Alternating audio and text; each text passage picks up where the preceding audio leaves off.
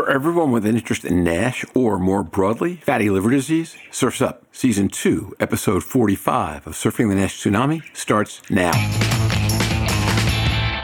This week on Surfing the NASH Tsunami. One of the things that I find interesting about medicine is that before you can have a diagnosis, you have to have an intent to diagnose. And with NASH today, we don't intend to diagnose it until it's really pretty bad. I'm an eager reader of the studies like this, and I just find it extremely interesting that it shows that maybe we're understating the problem, not overstating it. Mm-hmm. The whole argument in healthcare now is if we find it, we've got to treat it. And if we find it, it's going to overwhelm the healthcare systems. The EASL guidelines is a real milestone in recognizing that non-invasive diagnostics really are and should be the standard of care in NASH, with some provisos still as we continue to develop the evidence and develop the technologies.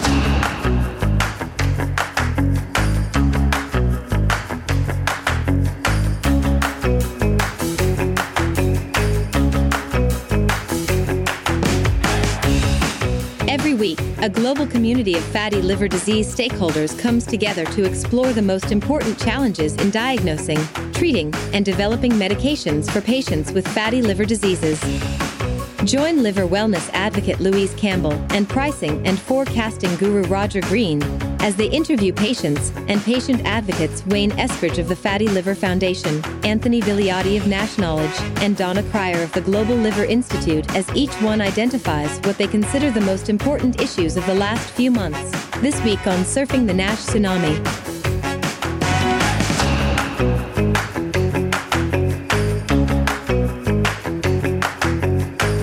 Hi, this is Roger Green, host of the Surfing the NASH Tsunami podcast. This past week's episode plan fell victim to my stomach virus earlier in the week and to the horrendous storm that hit our area starting last Wednesday. Lucky for us, our condo suffered no water damage, nor did we lose power for more than 15 minutes. However, we had to relocate all our possessions and cars a couple of times, housed a friend along with our 4 bicycles and sorted other paraphernalia in our cozy condo for a while, and helped out in several other ways as neighbors dug out, dried out, and in some cases tried to salvage what precious little they could from their severely flooded homes. Some of the stories were just horrible. All this left little or no time to organize our podcast, so we took the original plan, 1 week of wrap-up interviews, and distributed it over 2 weeks. This week, we asked all of our favorite patients/patient advocates to pick one recent set of data or news they found pivotal and to share it with Louise, our favorite non-patient patient advocate, and me. Tony Vigliotti of NASH Knowledge discussed 2 papers suggesting that disease prevalence might be far greater and patient awareness far lower than is commonly estimated. Wayne Eskridge of the Fatty Liver Foundation shared his enthusiasm about Siemens recently receiving approval in the U.S. for ELF as a prognostic test regarding cirrhosis. Finally, Donna Cryer joined me for a one-on-one discussion of a range of beyond the biopsy advances this summer. Each conversation ran at least 25 minutes. We've cut them down somewhat for this main episode and will release each in full as a conversation over the weekend. So, as I say at the end of the conversation, sit back, listen, enjoy, and think about what these folks have to say.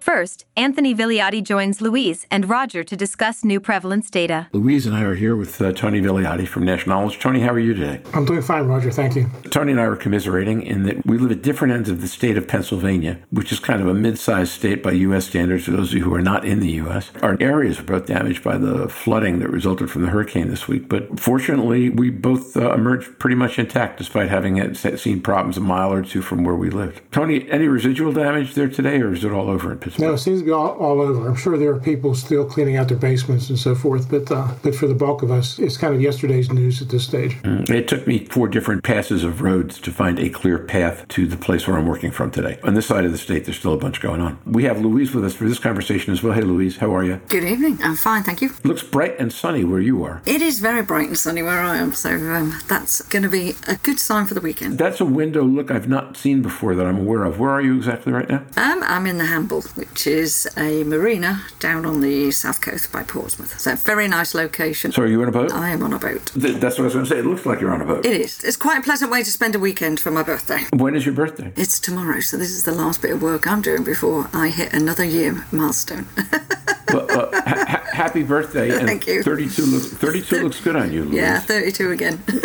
With that, let's turn to Tony. So, Tony, the subject that you wanted to talk about today were a couple of major studies around prevalence and awareness within the U.S. population. Tony, the floor is yours. Share with us what you think we should be discussing today. Yeah, the two things, my background is to be very analytic about things and number-oriented. And while we talk about the prevalence of NASH and NAFLD, there were two articles that came out recently that really caught my attention and struck me as being very important as evidence to what I've long believed, that there is a lack of awareness of this whole situation. The first article was a prospective evaluation of the prevalence of non-alcoholic fatty liver disease and steatohepatitis in a large middle-aged U.S. cohort. That was a study done by Stephen Harrison and some of his associates. The second article was one that was published in Hepatology Communications that was titled Poor Awareness of Liver Disease Among Adults with NAFLD in the United States. And the articles pretty much reach similar conclusions and present the same evidence, and that is that in the first article, prospective evaluation, of the people they studied, which was a middle-aged cohort of adults in Texas, I believe, that about 38% of those have NAFLD and about 14% have NASH. You have to allow for the fact that it's middle-aged, doesn't include all age groups, but that's at least consistent and maybe higher than what we had been led to believe. Particularly the NASH component. Typically hear numbers like 20 to 25% of the people with NAFLD have NASH. In this case, more than a third of the people with NAFLD had NASH. So that was the first article. The second article, my biggest takeaway from that article was how many people that have NAFLD don't know they have it. And the population they studied showed that only about 6% of the people that have NAFLD know that they have it. And that varied somewhat by age group. These were adults. The younger age group, people in their 20s, had no awareness that they had NAFLD, but it didn't get any greater than, I think, 8% or so, even in the older age group. So those two together, in my mind, were kind of a 1-2 punch that really appealed to someone like me who is focused on this lack of awareness. Just because I think the more you can convey through evidence of this lack of awareness, the further along we're going to be. Tony, thanks for that. That's a great summary of those two papers. One of the things that struck me that you didn't mention, but I think is interesting, is that the 38% number in the Harrison paper, the number in the other paper, which came out of NHANES, the NHANES population database, which is huge and widely used, was, I think, a shade under 37, maybe 36.8%. So the numbers that I think you hear bandied about are the 25% of the population has NAFLD and 25% of those have NASH. Well, both of these papers suggest that number 25 might be low by as much as 50%. As you point out correctly, Stephen's paper suggests that a third of those have NASH. And as you also point out, in the NHANES study, virtually nobody knew it. Exactly. And the other point about the Harrison paper is that all those folks were being evaluated for normal colon cancer screen, and then asked if they wanted to get information about their liver while they were in there. So in that population, nobody knew they had liver disease. The commonality of those two data sets really struck me, given how different the sources that they came from. I felt the same, Roger. I'm an eager reader of the studies like this, and I just find it extremely interesting that it shows that maybe we're understating the problem, not overstating it. Mm-hmm. So, Louise, I'm not familiar with any similar literature done outside the U.S. Are you familiar? I'm just asking, are you familiar with any studies like that done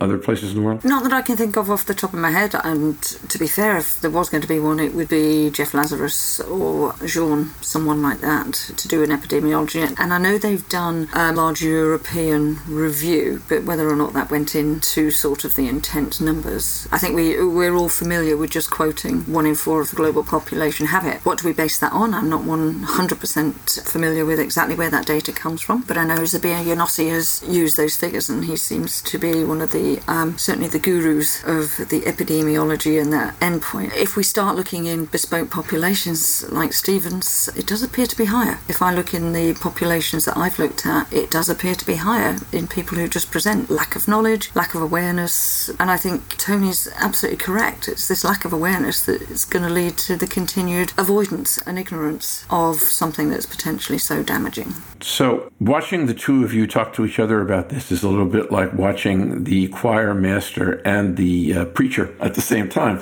But I'm going to encourage that anyway. It's kind of hard to tease these apart. But I see 3 challenges conveyed by those numbers. One is making people more aware that they need to be tested. A second is making healthcare professionals more aware that they need to test. And then a third is to make sure that if that testing yields greater knowledge, as we expect it would, that gets translated into some kind of call for action. How would you tackle the first two, or how do you suggest that we do that, the making people aware that this is more prevalent than they think, and by the way, that they need to get tested? Well, that is a challenge. We formed Nash Knowledge 3 years ago. That's what we undertook as our mission, to try to make more people aware of this disease. And it is difficult. When you engage with people about their liver, their thought immediately turns to alcohol. And, I'm not a drinker. I don't need to worry about that. So that's a difficult hurdle to overcome. That's where we spend, while we do some things aimed at existing liver patients, we try to spend most of our time addressing people who we think may be at risk for the disease, and just the general public, people who someday may be at risk. And as you said, one of the issues is that even in the medical profession, there is a general lack of awareness that I've certainly encountered. And talking to people in our support group, for example, they've encountered when they were first told they had a fatty liver. So it's tough. I mean, we try to use social media, and we're trying to ramp up our efforts on that front, and just getting out there. Initially, we try to go out to public events and just engage people one-on-one about the problem and hope they would tell their friends and so forth. But with COVID, obviously, there's been a lot of restrictions on those kind of activities. You would like to get out there more and do things like that. And I know here in Pittsburgh, there's something called the Pittsburgh Diabetes Club that has an annual meeting, and I've been invited to be an exhibitor this fall at their meeting, and I think that's an opportunity to engage professionals and endocrinologists who I will try to reinforce with them the need to screen their patients or talk to their patients about liver disease. It's a tough task. If it was easy, I guess people would know about it. Yeah, that sounds right. So, Louise, how is life different over there on this issue, if so? I don't think it's any different. I think Tony described it really well. I think it is a genuine lack of knowledge throughout, whether it's from primary care, through medicine. And Tony and his team have spent a lot of time looking at education, and I think we do have to rewrite information, and we have to rewrite knowledge, but we have to write it from a young age. So children need to grow up knowing that the liver is an important aspect to how they manage their lifestyle and their body. If you're taught to and learn how to look after your body, you're more likely to do so as you go on, because it becomes second nature. Also, your parents need to know about that. When we're looking at Stephen's study and the other study, these are educated people who still have no awareness of a condition that is affecting them. Stephen's study particularly, that 38%. Yet these people were involved in healthcare, in a paradigm in healthcare that was being given to them by medical people, and they still had a lack of awareness. So if they have a lack of awareness, anything they're feeding their children, anything they're doing within their lifestyle actually conveys that continued ignorance. And it's not a desire to be ignorant, it's the fact that we just haven't focused on it. As I've said before on the podcast, we can come out of education knowing more about how to shape a lump of wood than we know how to look after our bodies, which are there for lifestyle. If we look after our bodies from a very early age, if we teach people, that actually could reduce healthcare costs over time. Now, I know people will be saying, but we want the evidence of that first. Well, the obesity crisis has grown at such a fast rate that do we actually need to sit here and wait for the evidence to come out on that? Or can we assume by what we're seeing, and we've already evidence-based in cardiovascular disease, type 2 diabetes, bariatric surgery, liver disease, and I can go on, or do we actually take a punt and try and stop some of this occurring? Because those children who have fatty liver disease are being fed by parents who don't have the information to change it, except lose weight, exercise more, which we know doesn't work in a lot of people. Stephen and Arun did a very good summary of why that doesn't work. So I think it does have to start young. It has to start with the education, because if people drive their own wellness, you can then come to a pass where healthcare only intervenes when there's a healthcare issue. The majority of people have poor liver health. They don't have liver disease. By finding and addressing poor liver health, we can prevent liver disease, but we'll also find the liver disease that's present to be able to reverse and treat. If in doubt, rule the liver out. Do not rule it in. Assume that it's got a component in any disease that you're looking at, whether it's methotrexate use for rheumatology, rule it out. Rule that there's no damage to the liver in that person, and then move on to the next one. So I suppose for me, it's a double whammy. We've got to go from medicine, and we've got to say that in all of its common diseases disease, let's rule it out. And from an education perspective, let's bring it into the curriculum for education very young. Then people aren't so stigmatised by it. They learn about it and how clever an organ it is. It's like the planets and the solar system. You can really engage in what this organ does at a very early age. So it is education, education, education. That could be the most cost-effective solution in any country, rich, poor, middle income, low income, middle of nowhere, if you look after your liver health a little bit better. But for me, it comes down to education. Yeah, Louise, you're really preaching to the choir with me. That's a big focus of ours. We have actually developed some lesson plans to be implemented into schools' curriculums to as a starting point for this kind of thing. And we have three school districts lined up to test as a trial run. But again, COVID got in the way, and we've been delayed in that. But we think that's where it needs to start. If the kids grow up understanding how important their liver is and how to keep it healthy, the parents will know about it. Uncle Joni and Sue will hear about it, and so will Grandma and Grandpa. So that's really where we think our efforts need to be headed. I also read recently, I was looking at, there was an NHS report about trying to add something into the school curriculum, and it was the fact that you just needed a minimum of something like 8 minutes extra exercise in primary school children to try and address the calories, and you can do that between classes. You could do that to stimulate them at the beginning of a class. 30 seconds in each class, a minute in each class, concentration goes up. All of the evidence that comes with. So there are simple ways to help increase exercise as well in school, and we should be focusing on that as well. All good. I'm thinking about the demography and the epidemiology of all that. If right now we have 38% of the U.S. population done two different ways with NAFLD, and low teens, 1 out of 3 of those may be NASH, and maybe 1 out of 2 or 1 out of 3 of those with NASH have at least F2 or F3. If we could resolve this problem through education in a 10 to 15 year window, get those numbers way down, the cadre of people with a problem now would still feel like a pig going through a python, a big bubble all the way through. Is the process by which you educate the people who already have disease to get themselves tested or treated and then how to resolve or ameliorate their disease or lessen it? Do you envision as being the same education process we're talking about in the schools, or is it a completely different thing, or how would the schools play into that? I think it's a different thing in that that's the most effective way to reach that diverse group of people. I agree with Tony. From my own aspect, when you introduce liver health to people who've chosen to get a liver scan, they're really, really interested. Not one person has ever turned around and said, I really didn't want to know that. And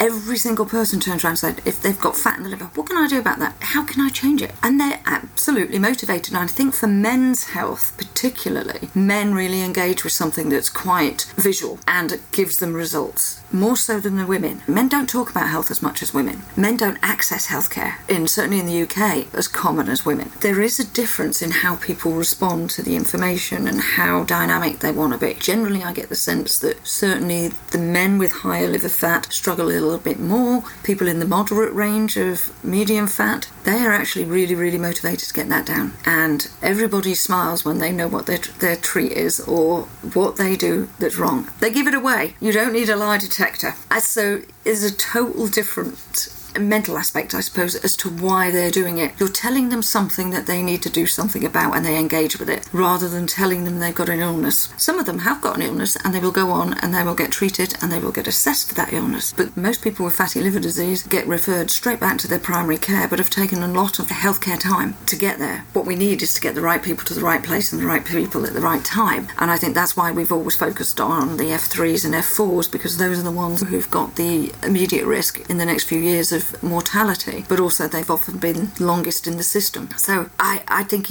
everybody's individual, but I think it's more or less a two-pronged. You've got to address the ones with the more severe illness now and also educate. So somewhere in the middle you will have a reduction in the system. If you reduce what's coming and you treat what's here, then hopefully you will see that education and the detection increase. The whole argument in healthcare now is if we find it, we've got to treat it. And if we find it, it's going to overwhelm the healthcare systems. The trouble is what we are seeing is cirrhosis grow in hospitals in the UK by about 15 to 20% year on year. There was a published piece last year that 1 in 10 people in a hospital bed in the NHS have a liver condition from alcohol. That's That's 1 in 10. We are overwhelming the NHS, but we're still not looking, we're still not screening, and we're still saying, oh, we need more evidence. How much more evidence do we need? And COVID has just provided a real kick in the pants, to be fair, with the mortality that fatty liver disease confers in its association with all of the other big conditions. So I think we can't rule it out. And again, you've just got to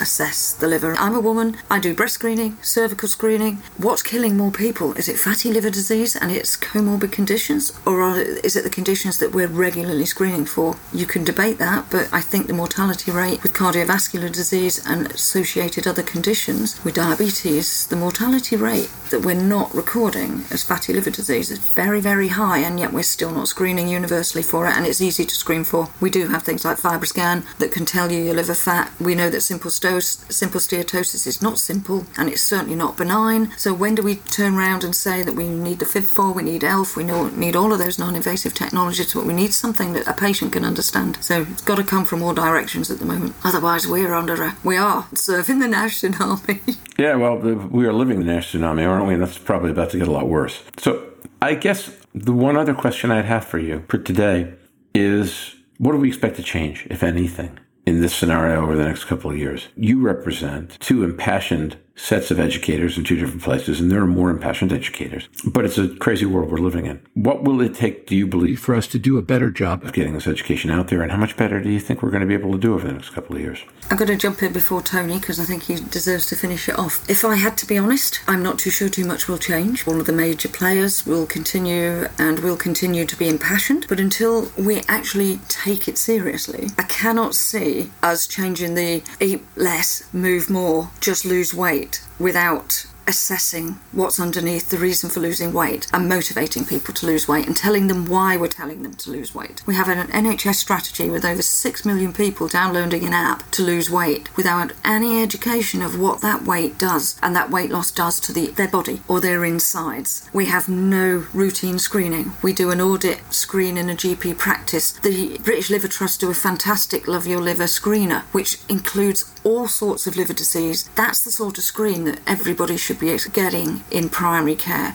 You come in, you get your liver screen, your heart screen, everything. But I cannot see it realistically changing because it is so siloed and piecemealed. Unless endocrinology and cardiology, our two big players, really enter the discussion and start assessing, I really can't see much changing over the next 2 to 3 years. Yeah, I think there's a couple things that could happen that would help to drive the message home. Our good friends at the Global Liver Institute are leading efforts to elevate discussion of liver health through policy and legislation. Yeah, that will help. I think a second thing that could potentially help is if the FDA ever approves a NASH drug, because I think that will result in more money being thrown at the problem. Right now, many of the companies that are looking to develop the medical solutions aren't spending enough money on awareness because they don't have anything to sell right now. So I think when there's a commercial reason to spend more money on raising awareness, that will help. And then the third thing I think would help is if there was some kind of a national figure or famous person that would have the disease,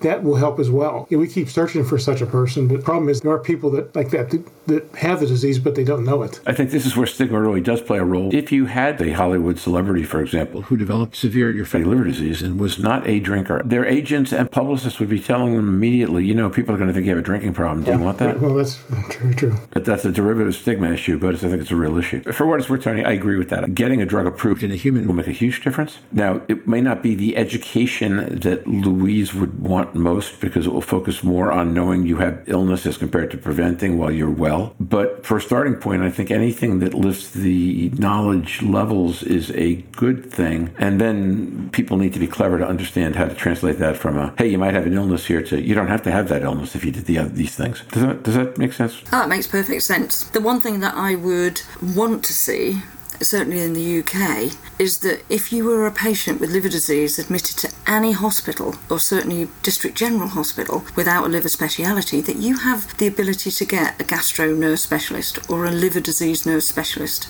In most hospitals, you just don't get access. But if you are admitted with diabetes, you get access to a diabetes nurse. If you're admitted with cardiovascular disease, you get a cardiovascular disease specialist. So we have very, very little parity at all to be able to help educate patients and to find them with the disease once they get there. And I'm sure Tony will agree that part of the biggest way to address your own condition is education. And it is that first teaching moment and how it's done and what it means to you that really is so vital. And if you don't have anybody in a hospital who can do that, you lose those moments. And it really, really makes it hard for us as liver specialists to treat people because nobody's been able to give them the education because they haven't had access to it. I would certainly agree with that. One thing I might add, I had a recent discussion with a pharmaceutical company, and what we discussed was when a drug does get approved, it won't be a matter that you can sit on your couch and eat pizza and drink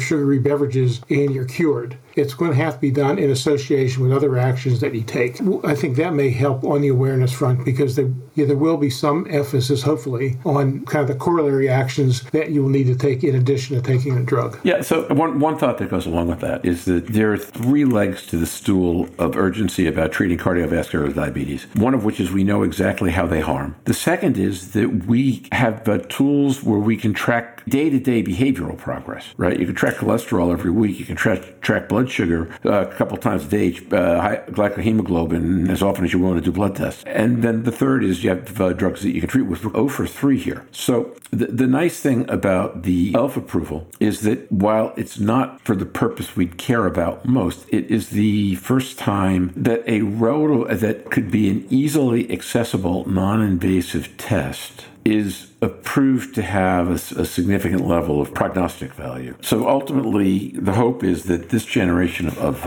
liquid tests will be able to meet that need for a way to test weekly, monthly, quarterly, to see whether you're making sustained progress. That's more complicated with the liver because livers heal on their own in some cases, but nonetheless, that would be step number one. And if you've got that and you have the drug piece, then in fact, I think the rest of it will follow because now we can tell people they've got a problem, we can track and see how they're doing with it. Fundamentally, I think what makes your struggle so hard right now is neither of those is entirely the case. I mean, Louise, it works with you with FibroScan, but you can't get people scanned more than once a year usually? I think it depends. If you're in the NHS, you get a pre and post scan we used to do for viral hepatitis when they had their treatment so that we knew what was going on 12 weeks, 6 months and a year afterwards. So we were able to track that really, really nicely. But then I'm working in a specialised unit with a lot of FibroScans.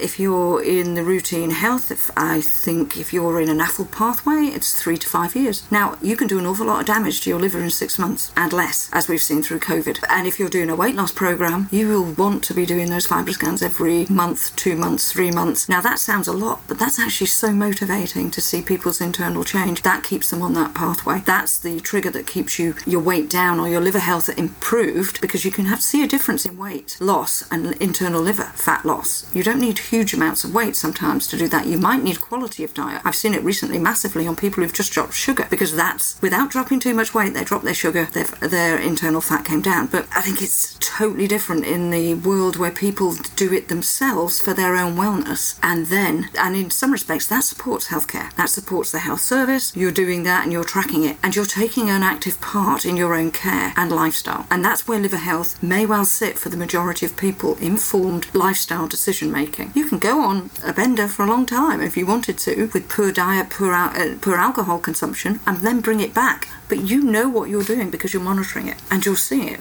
As simple as scales sometimes. So there are benefits that I see by being able to access people who want to take part of that key role, which is why I talk about wellness a lot. Whilst I'm also there for the illness side, the ability to change the future liver health of a population and reduce healthcare needs in a lot of people who don't need it and a lot of people who only find out way too late. As I've said, I've spent the majority of my career, if not all of it, dealing with a condition that causes early death and does not need to. And I think if I can alter one person's trajectory, then what I'm doing now is absolutely worth it. So, Louise, as your valedictory pre-birthday comment, I think that one's fantastic. Okay, Tony, do you have a valedictory pre-Louise birthday comment you'd like to add? Nothing that rivals what Louise just said. But what just keeps popping into my mind is that old saying, an ounce of prevention is worth a pound of cure. And I think the message is almost as simple as that. I mean, you can avoid a lot of problems if there's some focus on prevention.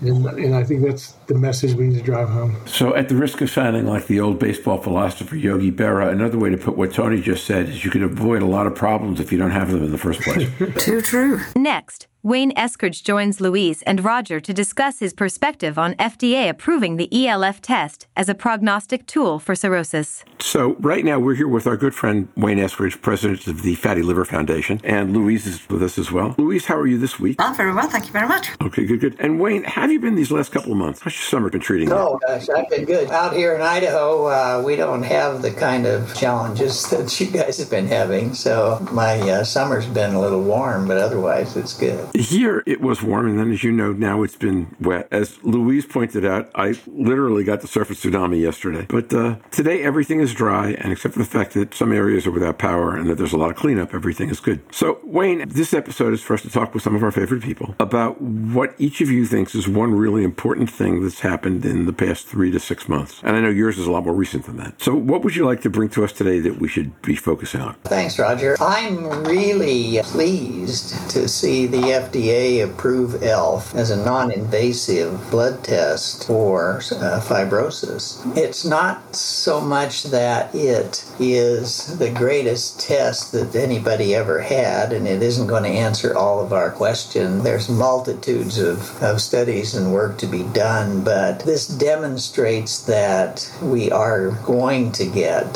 to the point where we have the ability to get beyond the biopsy and to begin to deal with this disease in earlier stage in ways that are more acceptable to the patient community. So I think that's just a huge step forward, and I'm just really pleased to see that come out. What does it say to you, good, bad, or indifferent, that the indication is really prognostic as compared to being an initial diagnostic? That's really the first step we have to get through. The liver is so difficult to analyze anyway. It's a small steps kind of problem at this point. But if we can add accessible rigor to the process that the average physician can have some confidence in, and we can begin to push that decision point earlier into the patient journey, we will have benefited people greatly, even though it isn't proof positive of what you want to know. It's a guidepost, and we have so few of those that tell us very much about what the liver itself does. We think about this disease more in terms of how terrible it makes us feel so often, and we struggle with the fatigue for years. We struggle with weird symptoms for years. We have all kinds of ultrasounds and CT scans, and those don't really get us to the kind of understanding that we need to have as patients in order for us to act in an appropriate way, and as well as for our physicians to come to a decision to diagnose. One of the things that I find interesting about medicine is that before you can have a diagnosis, you have to have an intent to diagnose. And with NASH today, we don't intend to diagnose it until it's really pretty bad. And so anything that swings the needle a bit in that direction is good news to me. Interesting thought. Louise, do you have any thoughts about what this does or doesn't mean? Because I'm going to try to connect some dots in a minute, but I want to let both of you guys go first. Wayne's completely right. I think anything new, and it's not new, we've been using it throughout the world for about 10 years. In Europe and the UK use it a lot, and we certainly have it in our NAFL guidelines, or in fact our guidelines for diagnosing cirrhosis over the age of 16, NICE, have used ELF with a cutoff of 10.51, and those guidelines came out in 2016, so we've certainly been using it here a lot of the time. The one thing it could do is add yet another test with a different cutoff point to an already muddy area of different cutoff points for different things, adds level of confusion. We do know that lots of people struggle to even get AST, ALT, which Stephen always goes on about, is if you can't get anything anything else, get AST, ALT, nearer to 1, the bigger the risk. So there will be people who get confused with more and more scores and more add-ons and how you get access to it, but I think it's a welcome development. Wayne's also right that to get a diagnosis of any form of liver disease, you have to be looking for liver disease. The majority of liver disease, as we know, is silent. We've got an organ that regenerates, does not give us a lot of biomarkers to be able to detect that. So we've got to be wanting to find disease early. We've got to be alerting the public and everybody to be looking and thinking liver. Rule it out, don't rule it in, would always be my rule of thumb. It may well be involved in nearly everything that we're looking at today in lots of diseases, from dementia all the way through, obviously, to cardiovascular diabetes. So rule it out if in doubt. So I think it is that awareness that has to come up from that. So I welcome the FDA's approval because it will add that streamlining in some respects. But it'll also add a grid reference of use this, or this, whichever one, use an assessment of some format. So, Louise, because you're a participant, and Wayne, because I know you listen, I'm actually thinking back to the episode that we dropped last week, the one with Jorn Schattenberg, where we talked specifically about cirrhosis and the idea that cirrhosis is an increasingly attractive drug development target because based on some of the work that's been done with non-invasive testing, and most specifically with MRE, it's the place where we have the ability quickly to link a KPA score in MRE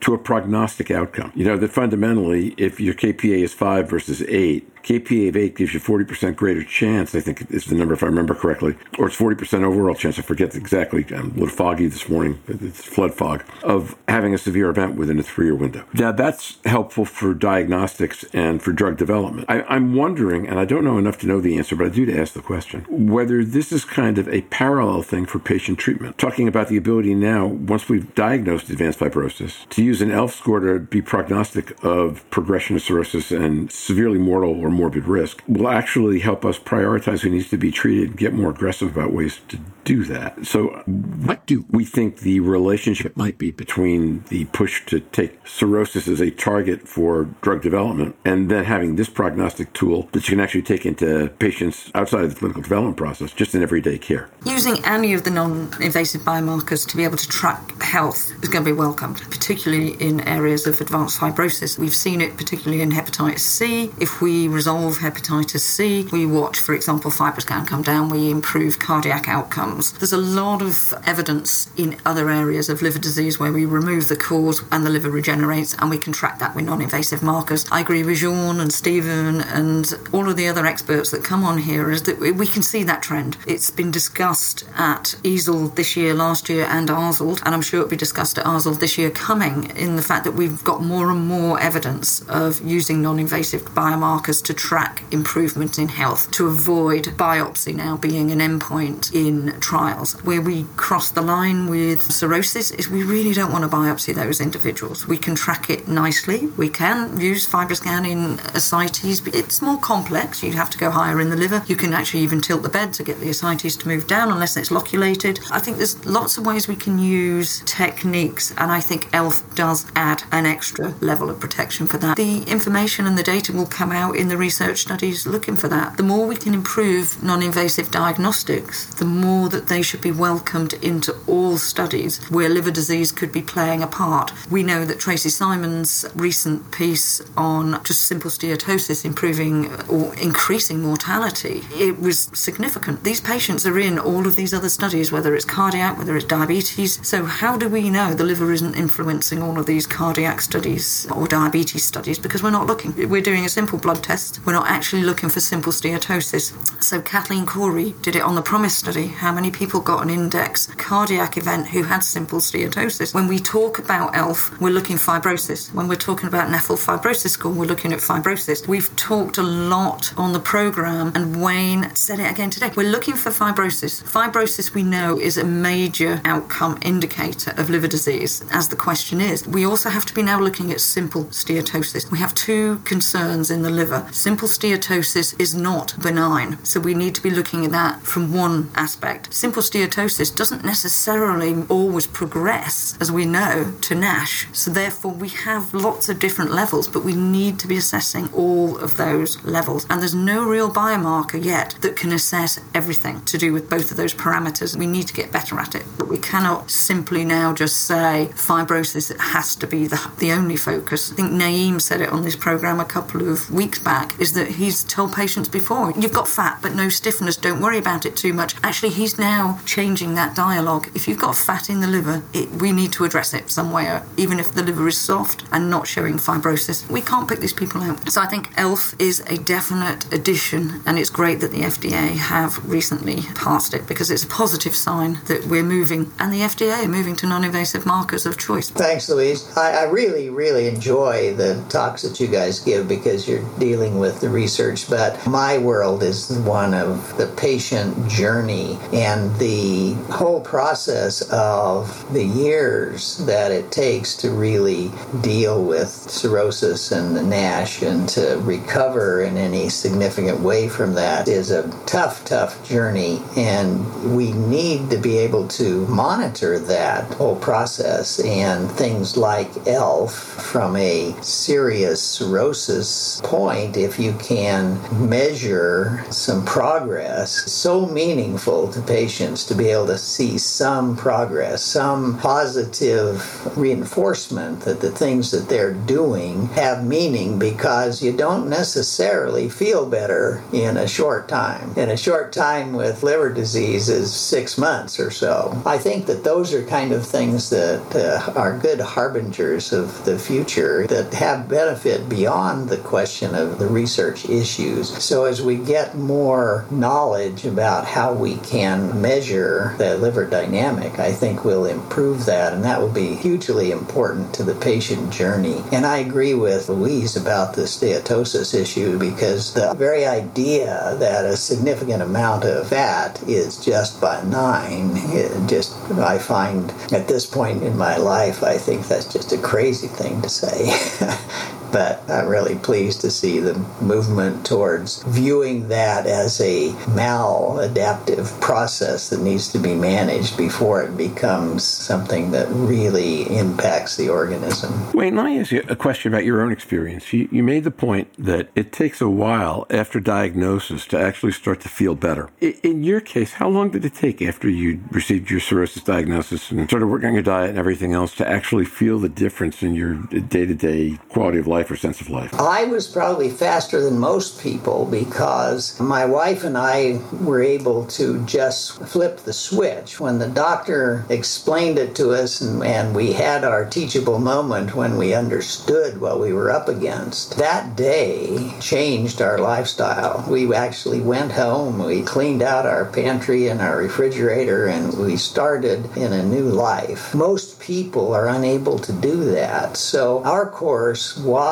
quicker, that I think is typical, but it still took 3 or 4 months before I could say that it had made any difference at all in the way I felt day to day. And it was 6 months before I could start to say, yeah, this was a good idea. From your experience in talking with others, what sounds like a more typical experience? I'll ask Louise, I'll ask you the same question. There are people who feel some benefit really quickly, because it depends on how ill you are. It depends on exactly where in this tipping point you find yourself. There's certainly a period of time where a small change can feel pretty good pretty fast. But if you're further out on the limb, it's going to take you longer. So it's a very individual kind of response. But most people will sense something within that 6-month time. And a more typical report is they'll talk to you positively after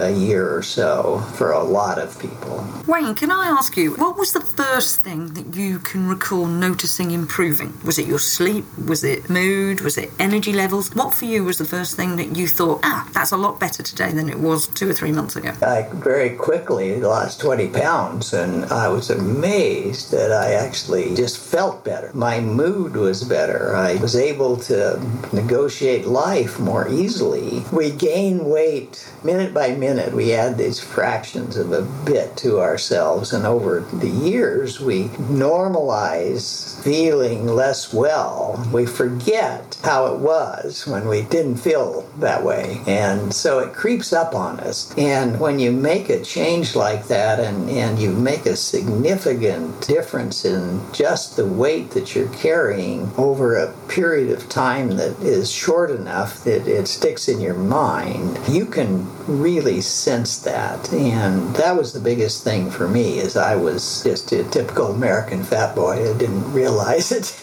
I thought I was perfectly normal, and here I was carrying around 50 or 60 pounds more than I should have. Excellent. And to be fair, when I have people talk to me, that's what they notice more. They notice their energy levels, they notice their mood changing, and they sleep better. They're the 3 key aspects. You're not going to break the Olympic records, you're not going to do anything on that, but as you say, the quality of life that improves with just those changes over that period of time just keeps people improving. Wayne said it earlier, you need something to keep motivated. Each one of those gives you that momentum, the improvement in the ELF score, improvement in your FibroScan, improvement in your FIB4, everything. You take all of those small wins because they build to big wins in the end, and that's what the time and commitment's about. And that's why adding ELF to this now is just another level that can help. So let me play skeptic/devil's advocate. One of the challenges with a lot of the non-invasive tests used in a vacuum is the high level of false negatives and the problems around positive predictive value. Much better rule out tests than rule in tests. So that what we wind up doing is telling people that they have disease that they might not have. How do you think that affects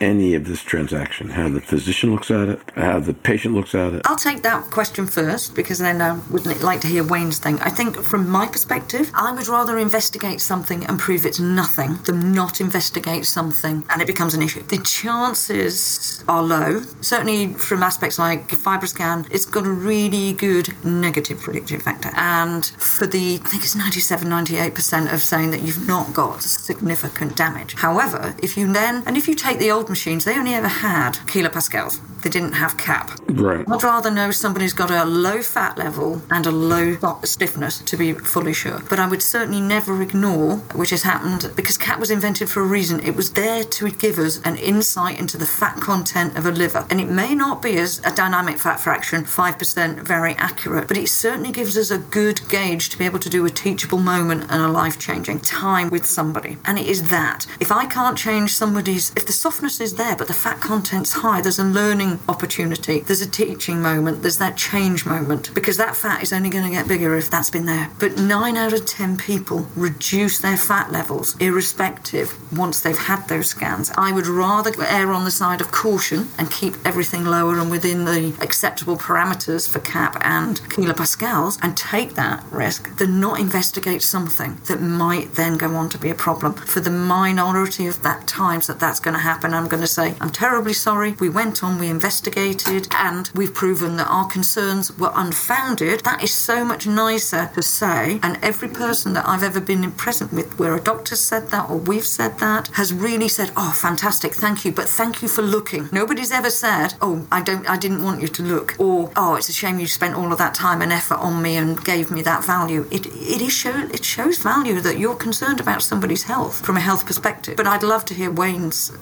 thought on that. Gosh, Louise, that was very, very nicely put.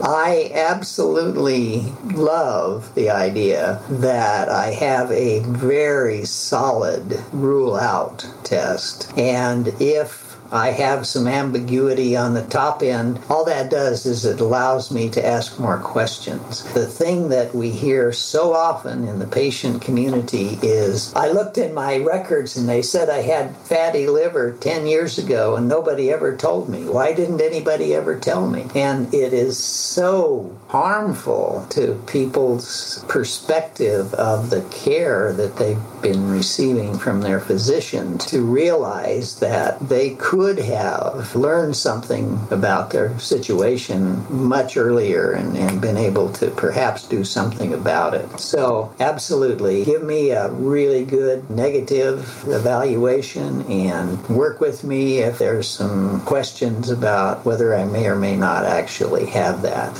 But make it clear to me. That's part of the job the doctor has, is to have people understand the merit of the test and the value of the information that it provides, so that people don't get false fears out of the higher test. It's good to leave ambiguity on the top if you can be absolutely clear on the bottom. That makes sense. That makes excellent sense. Okay. Hey, so this has been a great session. Is there anything else, Wayne or Louise, you'd like to add on this particular topic? I could be controversial in the fact, which you may or may not want to keep in, but I could be controversial because Stephen's not here, in the context that when you use an excuse like we don't want to alert the false positive, then you cop out of investigating something that may well be something really important. We should never opt out of going that extra mile for any individual. Donna's always been right. You treat the person, not the condition. So when we opt out by saying we don't want to use the false positive and we're using that minority as our excuse not to investigate, then I get concerned about patient welfare and where we're cutting the line about saving money or not being cost effective, because they are the minority. Yeah, the concern that I have, Louise, to the degree that I have one in practice, isn't what happens when you put this tool in the hands of people like you or Stephen. It's when you ask people who don't have a commitment to the disease to integrate it into their diagnostic process, and they take a look on what they learn is they're going to get all these false positives. By the way, I don't have a drug anyway. That the combination of those two might actually serve to demotivate the practitioner. And by the way, I mean, it's good news that you don't get patients who say, wait a second, you told me I have this and now say I don't, because that would be the ultimate demotivator, right? Stephen's thing about one anecdote is worth how many NEJM studies? One anecdote of a patient saying, you told me I have this and now you're telling me I don't, and that's confusing and I'm disappointed or I'm angry or I'm frustrated. Well, if that doesn't happen, that's huge. My question is more practitioners. Yeah, and to be fair, we're dealing with liver disease. We're dealing with probably the world's biggest disease of late diagnosis and inability, therefore, to treat it. Mm-hmm. So 75% of all end-stage liver disease is picked up and it's untreatable. 55% of it is picked up in the emergency room over the age of 50. So we have missed a lot of opportunities because it's not an organ that tells us. So therefore, to use any cop-out to investigate something that leads to a terminal illness very quickly, and yes, I've been personally affected by that, less than 4 weeks from diagnosis to death, with my father-in-law recently, so you just can't use it as a cop-out. So if you want to say I'm controversial on that, I am, but I think we treat the person. Louise, if you were never controversial, we wouldn't keep having you with me every week. I usually allow it to be Stephen. Well, so Wayne, what would you like to be your closing thought on this? I guess I would like Louise's comment, because I think that's a failure, absolute failure of the medical community to take a position like that and to simply decline to be knowledgeable in the area that they're supposed to be experts in. And that, I think, doesn't speak well for medical education or the adherence to the principle of what the relationship between the physician and the patient is. We hire doctors to protect our lives, not to allow us to become profitable medical events in their life. And I think that they owe us a better performance of that. And if the cop-out, as she was saying, is their approach, then I think they have failed in their job. So for what it's worth, skepticism aside, I tend to agree with that. Where I come from, improvement is directional and non-continuous. So if you can get something that's better than what you got right now, take it, figure out how best to use it appropriately, but accept the idea that if it's better than what you had, then it's worth doing. And then from there, get better and get better and get better, because knowledge is incremental over time. But if you don't take those first steps because you say, gee, that's not good enough, then you're going to wind up sitting where you were because you never get started. I'm going to congratulate Wayne on something there. You work in a private healthcare system. So Wayne is actually right. the person who presents to the doctor employs the doctor. So therefore, it's the opposite way around here. We have a National Health Service. So therefore, Wayne is completely correct in his assessment there, that they should be working for the person who is hiring them, and that is actually the person who's presented at that front door. And I don't think we've ever said that in the programme before. You know what? I don't think we have. No, but we have said that medical and nursing and that come from a parental role where it's been portrayed in history throughout the decades and millennia. But actually, Wayne has just reversed it and put it on his head. Finally, Donna Cryer joins Roger one-on-one to discuss advances in non-invasive testing more broadly. Hi, so we're back with Donna Cryer. I say back with because Donna was with us for our most recent episode and a couple other times this summer. I also say back with because, well, this week is a series of interviews and will not have personal and professional bests. My personal and professional best for the week was that Donna and I actually had lunch in person on Wednesday. The first time we had ever met face-to-face, despite having spent, I'm going to casually guess, 40 or 50 hours on the phone over the past year. So that was a great experience. And Donna, fun having lunch with you, and great to see you this morning in your Peloton get-up at your vacation location. Thank you. It was great to meet you in person. So let's dive in. What we've been asking some of our favorite patients and patient advocates to do is to talk about what you consider the biggest story of the summer that we've not discussed yet. One news item, or the one story, if you will, the one advance that will have the most impact on the field are EASL's updated guidelines on non-invasive technologies, non-invasive tests for the evaluation of liver disease severity and prognosis that were released just the first day at the beginning of the EASL meeting. And as we have always identified liver biopsy, particularly as percutaneous liver biopsy as currently done, or rather historically done, as the rate-limiting factor for the field in NASH, and created our Beyond the Biopsy campaign around that. When we look to test the effectiveness of that campaign, are we making progress? Are we moving the needle, perhaps pun intended, on the cultural expectations around use of biopsy, on the guidelines and rules around biopsy versus non-invasive technologies, and on the clinical adoption of non-invasive technologies? I think we are making progress on all three. So, and the EASL guidelines being such a huge step forward in recognizing that non-invasive diagnostics really are and should be the standard of care in NASH, with some provisos still as we continue to develop the evidence and develop the technologies. But this formal recognition in their updated clinical practice guidelines, I think, is a real milestone on this road to get beyond the biopsy. All right. So at the risk of asking you to go into more detail than you're comfortable with, can you place some of that forward, elaborate on what you think it means today and how it might roll out over the next 6 months, 12 months, 2 years, pick your time frame?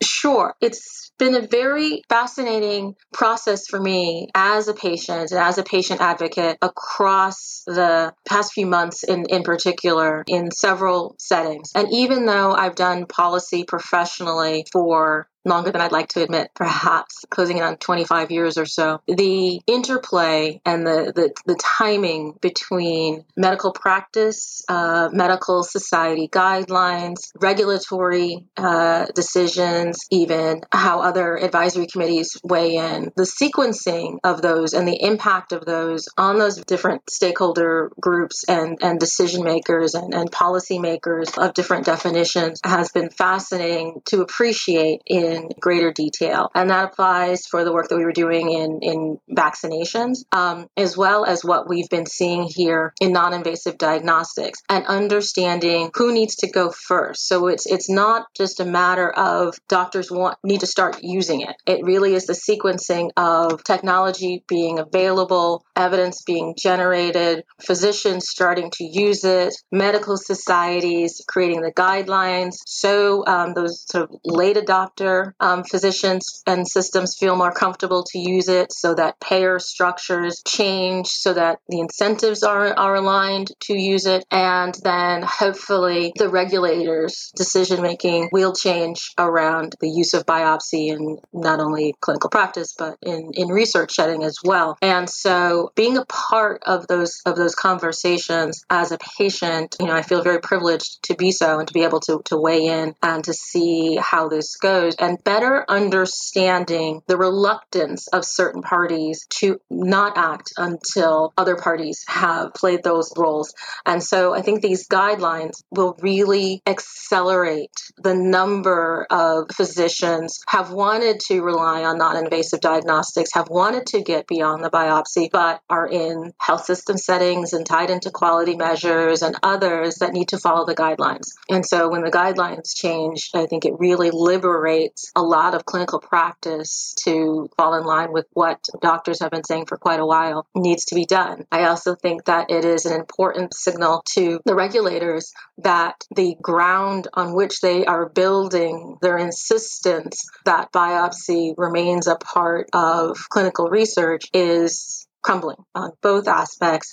These guidelines changing and recognizing the prominence of non-invasive diagnostics and the role that the multiple roles that they play is really significant. Okay, so noting that I'm not taking notes, so this is all out of memory. If I think of this as a cascade of events, this is where I get to. First, technology, which I guess we would say at this point is adequate or good enough, but hardly what it's eventually going to need to be. Much better on rule out than rule in. Right. And eventually we'd have to get better on rule in before we really were in a place where we were confident that it was completely adequate. Right. The recommendations say that non-invasive fibrosis tests should be used for ruling out rather than diagnosing advanced fibrosis in low prevalence populations. So they should be preferentially used in patients at risk of advanced liver fibrosis and not in unselected general populations. So I think even that distinguishing how they're used in low prevalence populations, or at least as we understand them today based on various risk factors, it really shines that spotlight and differentiates that use case. And I think when we've seen things like Massareddin's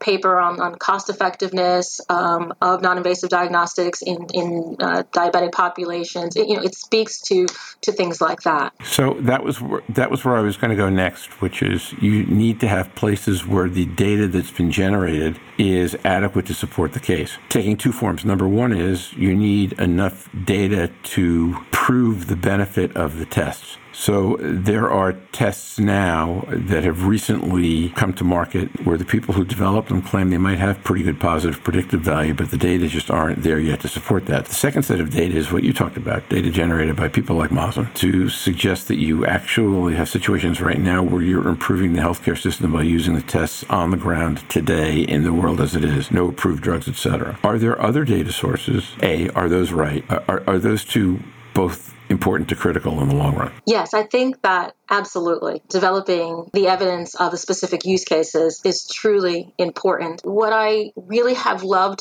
that I'm starting to see in this space is that we are addressing the evidence generation to solve specific problems, to actually answer specific questions that matter in practice. So if our issue is how do we use tests for diagnostic purposes, let's study that. If the issue is how can we distinguish between different stages of disease, let's study that, or treatment response. And so rather than just sort of a general let 1,000 flowers bloom, we are being much more intentional in terms of understanding what are the barriers in the space, what are the problems that we have, what are the questions that we need to answer, and let's do studies that answer those questions so that when we're talking to payers or regulators or others, we have a very strong data-rich story to tell. So not to make too fine a point of this, but when Donna says, let 1,000 flowers bloom, she is using the eloquent, gracious, and G-rated description for what the PG-13 would be, throw lots of slop at the wall and see what sticks. And if you change the word slop, you kind of move over to the reality of what we're talking about. I think that's a pivotal point. We talked a couple of weeks ago with Jorn Schattenberg, an episode you weren't on, but I know you've listened to, about cirrhosis and the idea that cirrhosis may be a more fertile place for drug development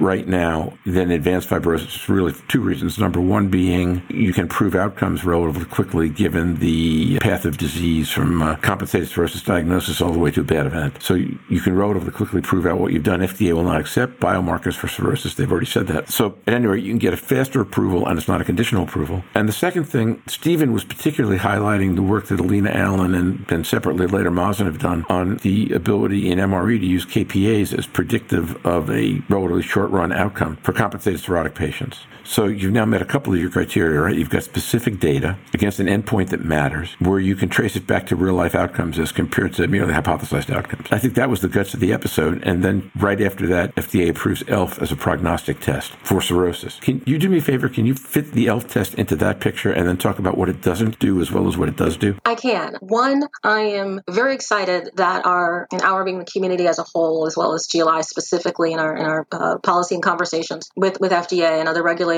I feel has borne fruit in that they recognize how important the diagnostic side is to the drug development side. There have been a couple of essential and consistent points, nothing if not consistent and a little bit persistent in things. But wanting FDA to appreciate that to properly evaluate NASH, you needed to not just house it in hepatology, it needed to involve cardiovascular renal for the lipids and other expertise. It needed to involve the device side because diagnostics were such an important part. And so I think the approval of the ELF test is important for the test itself and for what it can do. It's important because we want to make sure that we are keeping in step with what Europe is doing. Traditionally, the U.S. has led as a regulatory body, and I'm not sure that we're there right now in this area. And so I think it's excited that, we want to rise to that challenge and looking at NASH holistically, that all these pieces have to be in place for us to really address this disease. So that's part of it. I do think that looking at cirrhosis, so the first part of your conversation and in looking at cirrhosis versus other stages of the disease is logical. It makes sense because of how sick the patients are. It makes sense in terms of the ability to show a meaningful clinical change that's difficult at earlier stages. And also thinking forward, if I were a drug developer hat, thinking forward of getting a drug paid for, I have to demonstrate that there are some costs that I'm saving, that there's some value I'm adding to the system. And cirrhotic patients because so few patients get advanced early, they're diagnosed at often very late stages and in cirrhosis or needing cancer or transplant. And so that is the most data that we have in advanced chronic liver disease, advanced cirrhosis. So you can quantify the effects and savings that you have on the system to be able to create some type of model for price, but you know that better than I do and better than most people as well. I do, however, feel that while that can go first and be prioritized, and it makes sense to get something through the door, to get something out there, which causes a cascade of events and attention and energy, there needs to be a solution for every stage, whether that's a drug or more intensive lifestyle therapy or bariatric surgery or a host of other things. We're going to leave no NAFLD and NASH patient behind. And so there does need to be a solution for every stage. So it is insufficient for the field to say, well, we're going to solve for cirrhosis and then our job is done. It is not. That can be the first approach to get over the threshold, but you cannot consider it, mission accomplished, job done. There needs to be a solution for every stage of NAFLD and NASH patient. I agree with that. I think if you toss that statement to Stephen and Jorn and Louise on the Cirrhosis podcast, they would have agreed with that. With about the same level of firmness, virtually vocal militance that you just said it. The point being that is a cleaner commercial path to get to market and will dramatically broaden the kinds of experiments and testing that people can do to figure things out because you'll now have approved drugs. So I couldn't agree with you more. As you and I have commented on different occasions, Journey of 1,000 Miles starts with a single step. And whereas previously it had been thought that F2, F3 was the easiest first step, it might not be. And to me at least, help me if I get this wrong because I'm still a relative rookie at this stuff, what the ELF approval says is that you now kind of have the battery of tests that you need, approved at least, for a thoughtful look at cirrhosis in an individual patient. The one caveat, though, is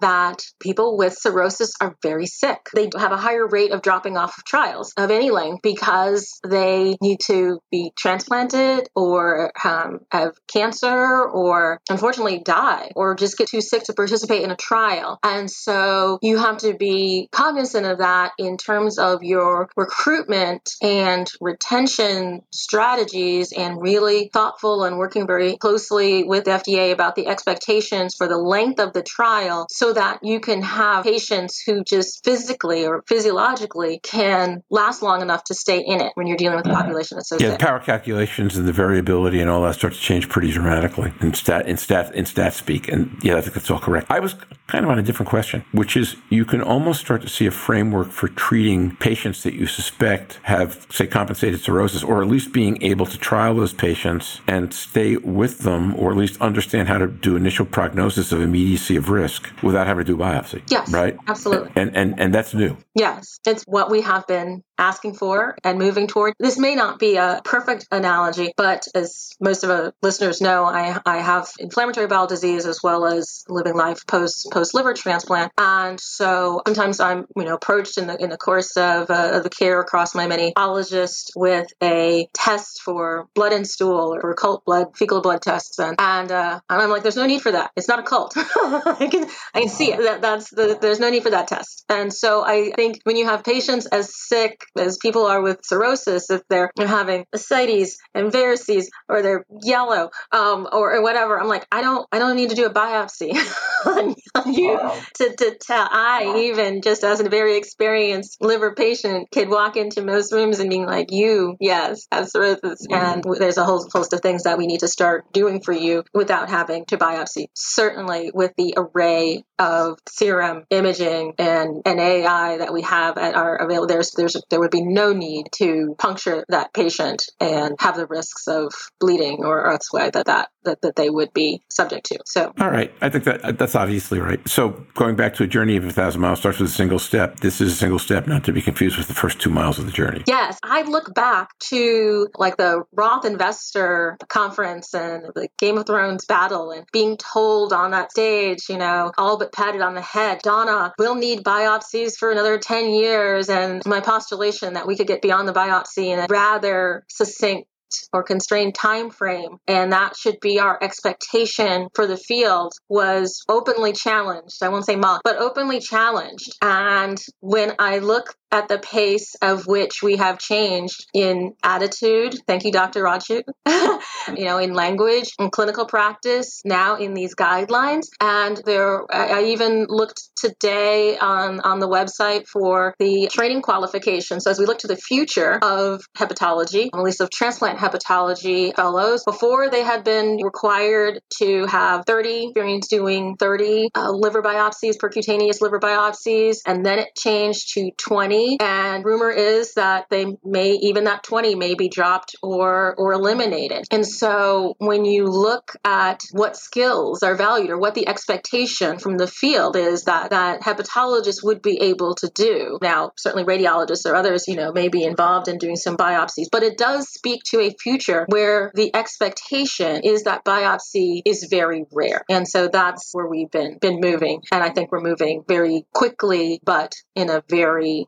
smart, informed, and engaged way. One more thing I want to cover today, which is what the ELF approval does mean, but also I'm a little concerned that people will overstate its breadth or importance, or will recommend that it immediately get used in ways that might not be quite as helpful. Am I being nervous Nelly about this, or is there reason to think that might happen? The ELF test certainly has a lot of advantages, but I think it is still too early. As much as I would love to say there's like one test to rule them all, and to be able to go back to the American College of Physicians, internal medicine, family practice, and just say, we have solved it. That question that you asked me early on when I first approached you about, is there, just one simple test that you can put into practice and it's going to answer all the questions and solve all the issues and fit perfectly into clinical workflow, and then we can just, again, wash our hands and be done and put it through. I would love to be able to say, we've got it, this is it. I don't believe that's the case. I think there's still more work to be done. I think that there are other tests that have advantages to them as well. And this curation, this sort of narrowing down, is very important. It gives us a chance to do what we said a few minutes ago, which was to test,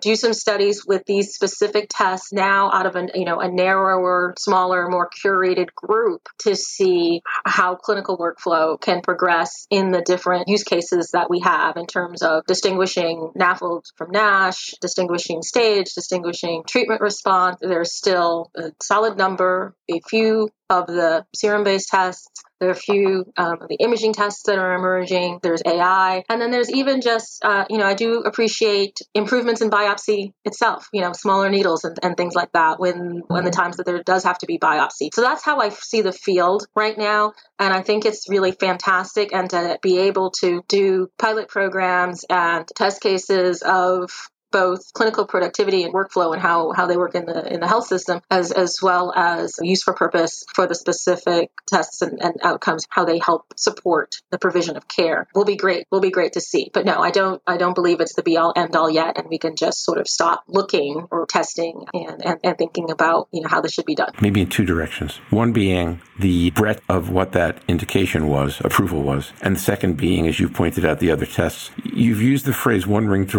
test to rule them all on several occasions. And going back to my own love of Middle-earth mythology and having read Tolkien more times than most people have seen the movie, having one ring to rule them all might be too much for a liquid biopsy, just as it was for the accumulated power of Middle-earth. So I think this is really a massive step. And as I said, when you put that together with some of the MRE data, you start to understand how you can do things at pivotal points for not only research, but actually for lay patients without having to worry about biopsy. I agree with you. I think at this moment, I appreciate your reverence for data and solid research and multidimensional thinking about that stuff more than ever. This is a long episode, so I'll keep the business section brief. Our listener numbers keep getting better. By the time all the numbers had come in, the Cirrhosis episode's total weekly download count became our best ever, not second best. The 4 weeks ending after episode 44, discussing COVID-19 and the Delta variant with Donna Cryer last week, was our highest 4-week total ever, surpassing the previous record set just the week before. And over the past 5 weeks, any 2 consecutive weeks have gotten more downloads than any month in 2020. And the beat goes on. Our pod status news. Thanks, Macedonia. As Grace said, thanks, Macedonia. Last week for 3 days, Surfing the Nash Tsunami was on podstatus.com's list of the top 200 podcasts in Macedonia total. That means we competed with the TikTokers, politicians, musicians, comedians, self-helpers, all that, and we're in the top 200. Whoever listens in Macedonia, thank you so much. Amazing. Simply amazing. The questionnaire schedule was sacrificed to the weather demons. Posting the questionnaires fell victim to illness and storm. If we do not have another major weather break here in the northeastern U.S., look for them next week. And with that, I want to thank all our favorite patient advocates, Louise, Donna, Tony, Wayne, for some great conversations, Riverside FM for recording, Buzzsprout for distribution, and our excellent new editing app, Dispatch, for making my life easier, and of course, the surfing crew, particularly Mike and Eric, who were fantastic this week. We will post the next episode, the interview with KOLs, next Wednesday, September 15th. So until then, stay safe, surf on, see you on the podcast. Bye-bye now.